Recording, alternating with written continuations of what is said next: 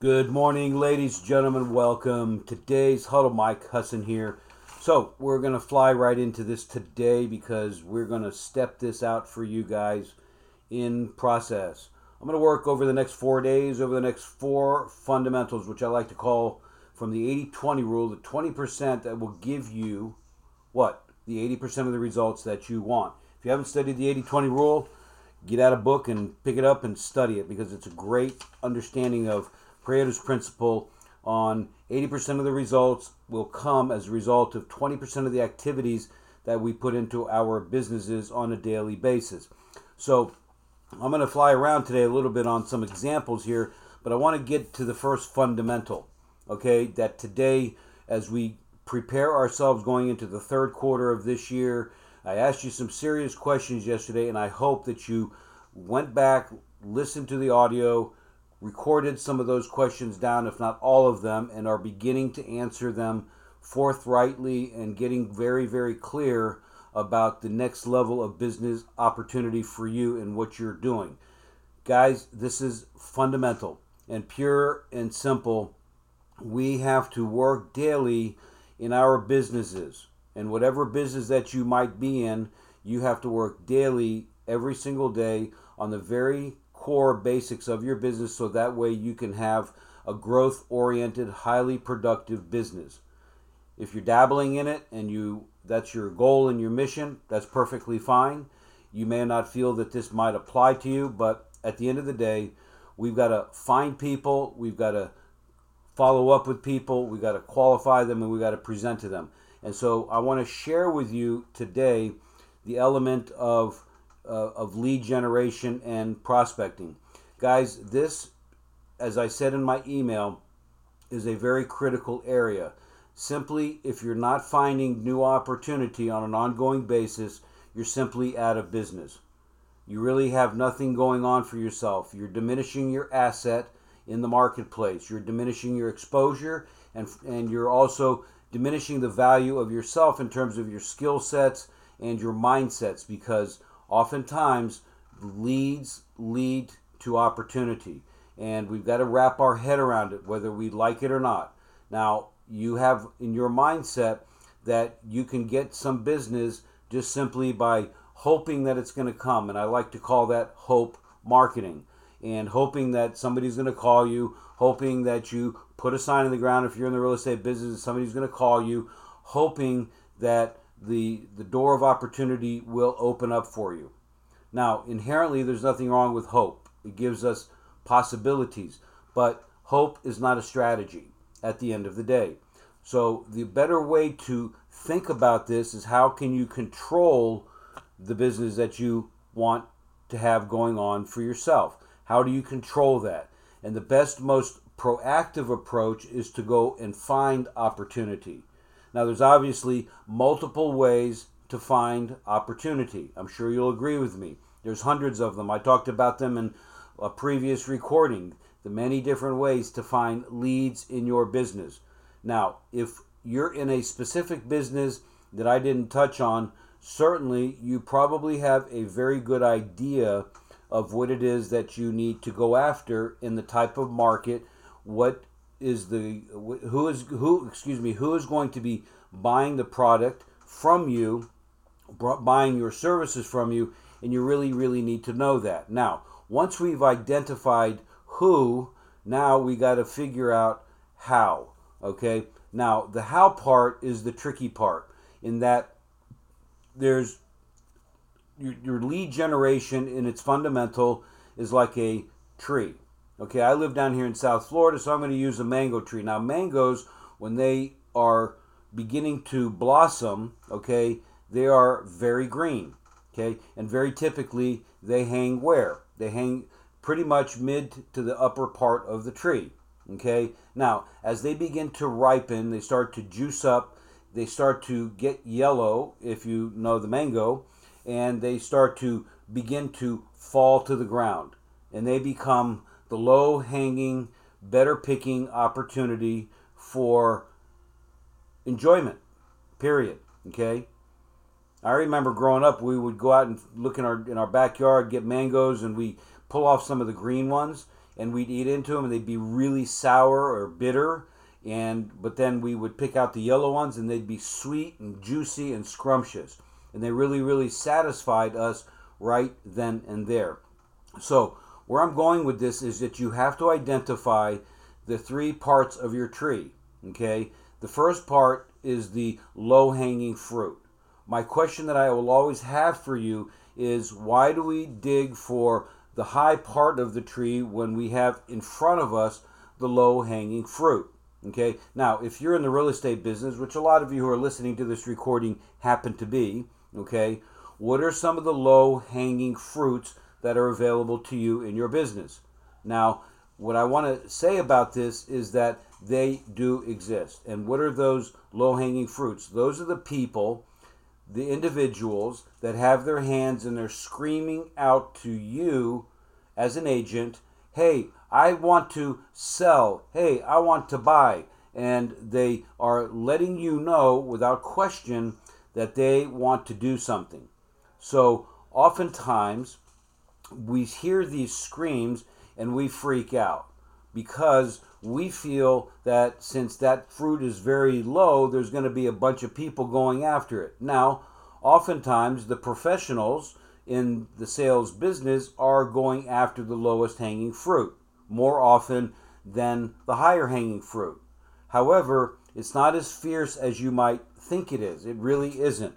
You know, your competition is out there, but at the end of the day, they're not going to do what you're being trained to do, which is to go out there and consistently pursue, follow up, and go after the opportunity more aggressively than the next guy or gal. Very, very simply. So let's go back to the example of the low-hanging fruit in the real estate world. Okay, now it's obvious that you guys are in the business, and you've heard me say this before, or you inherently know this because of the nature of your business. Okay, we've heard of them. They're called for sale by owners. We've also heard of them expired listings, canceled, withdrawn listings that are available in the marketplace for you to go after. Now, these people have raised their hand up and said they want to do what? They want to sell. They want to sell. And they've made that decision that that's what they want to do. So guys, when you're going after these markets, okay, you got to say, where is the greatest opportunity for me to win now, mid, and long term? And you have to begin with the lowest hanging fruit if you want to begin to acquire opportunity and make money faster. It's just a natural process that we go through in this whole world. Okay, there is a space in this opportunity for you to really say to yourself, okay, what can I do to go out there and find the lowest hanging fruit? Now, going back to, again, the real estate example, the for sale by owner. That is by far one of the very best, in my humble opinion, because I was really successful at it, literally listing between 12 to 15, sometimes more, of those puppies every single month. Okay, I then went after expired listings. Again, these are people that had their hand up. The better part about expireds versus maybe the for sale by owner is they already have an experience with the agency side, and they're willing, or they were at some point committed to paying a commission, versus the for sale by owner may not be committed to paying a commission until they've otherwise have been educated and the understanding and the value of doing that. Okay, we just have to decipher what's the best approach to each of these folks.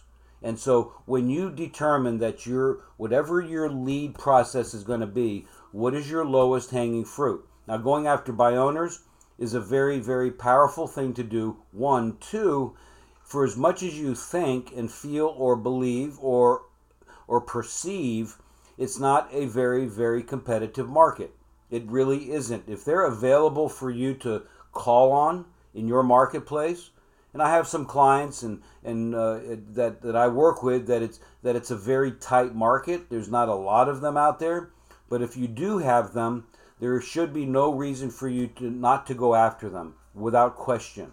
Now, when I say it's not competitive, I'm going to tell you guys, there are more agents who know this conversation that I'm having with you guys today that get this philosophy. Well, they're out there, but I don't want to go after them, or they're hard to work, or I just don't know what they're going to do, or whatever their excuse is for not going after them. Simply said, guys, this is a great niche for you to be involved in. The reason I say it's not competitive, because if you're thinking that and you're being trained and counseled on this opportunity, yet you're not doing it, can you imagine the folks that have no training or no counseling in this particular arena?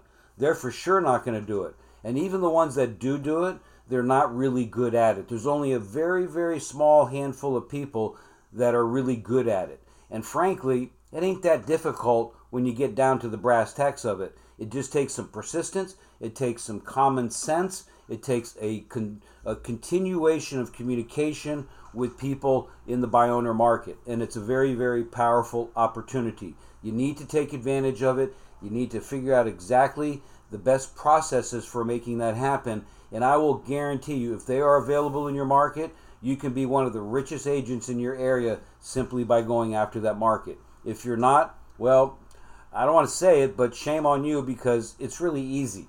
Okay, it's not that difficult. Excuse me. Now, expired listings on the other side, okay, those folks, again, have had their hands up and they've raised it up before. They've got engaged with somebody and something happened that caused their property not to sell. Now, sometimes it's they've changed their mind, or they weren't really highly motivated in the beginning and they didn't get the price that they wanted because they overpriced it. Those are some common areas.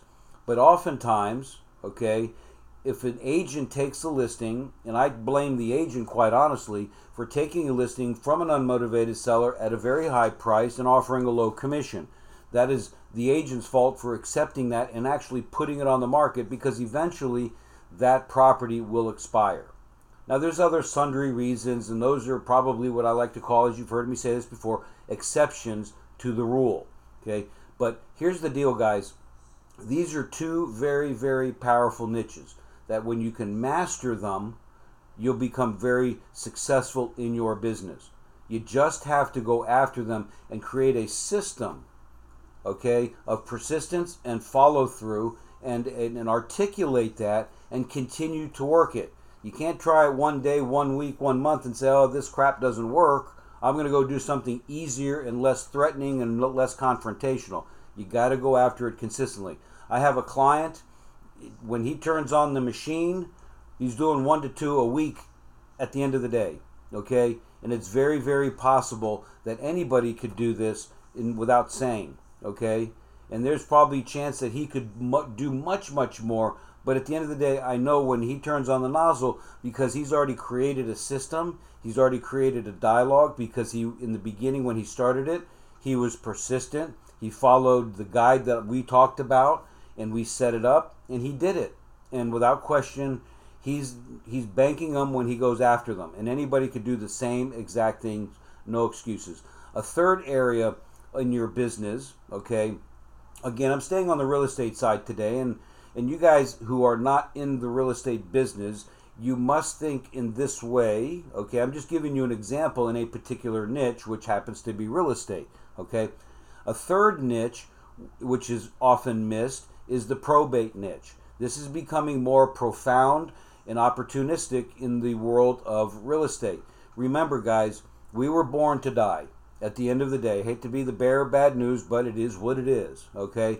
And oftentimes people live their lives, which is a great percentage, unfortunately, who die and they don't have any way or wills or any trust set up for their in their demise, and therefore their properties are left to the courts, okay, to make a decision. Thus, it goes to probate. This is a wonderful, wonderful area that when you can master it, can be a great area for low-hanging fruit. Again, there's a lot of people who own properties. They don't want them. They are called what we call in the world of real estate don't wanters, okay? And they don't want these properties anymore. The fourth area, and this is a highly missed area, only because we assume that people will call us, and that is your database. Your database is your largest asset that you'll ever have in your business. You build up to your database. Okay, how do you build it up? Well, first of all, a database is created from people that you don't know, who now have become people that you do know. Okay, and so it's inherently appropriate for you to make sure that you go after this base of people consistently. You must make them aware of what you do and why you do it and how you can help them and people that they know achieve a particular outcome or result. And this frankly goes across any business. Okay? There is nothing without question that is more powerful than your database, because these people know you. Okay, guys? So let's wrap this up today. Lead generation, prospecting, whatever you want to call it, whatever you want to put a tag on it, I don't care. Finding new people, okay? Let's come up with a new term that everybody else is not using, but let's find new people and talk to them and find out what we can do to help them. Start with your low-hanging fruit and work your way up the ladder, okay? Again, there's short-term, there's mid, and long-term opportunity. Remember, as I said in one of my audios and one of my programs, videos that I did a couple of weeks ago, and recordings, I did think a couple of them, but that there's a very, very small percentage of people that are now buyers, and the rest of the group is mid and long-term buyers, okay? You have to be out there all the time talking to people. So, exercise for the day, okay? What areas in your business can you go after today? What's the lowest possible hanging fruit? Determine what that is, and then figure out how to make the approach to them. Okay? Figure out how to make. When I was listing 15 of them a month, on average, it was just a very powerful system, but a simple system. It wasn't really complicated. Yes, it took work, but the payoff was tremendous. So what system do you need to work your leads, your lowest hanging fruit, and then work your way out? Remember, lowest hanging fruit, midterm, long-term, your database, understanding that's your largest asset. And guys, you got to work on this part of the 20% that will get you 80% of the results. Tomorrow, we'll talk about the next 20%, which is really, really important in order for you to get more business in your career. Okay, guys? Thanks so much for your time. We will talk to you later. Man, these things get going, and I just can't stop the train. But listen, money doesn't have any mindset. It just goes forward. And if you want it, hopefully you've listened all the way to the end. Go to realprofitbuilders.com. Listen to this and all the other recordings. Got any questions? Mike@MikeHusson.com. Reach out to me. Help you out in any way that I can. Go make it a great day.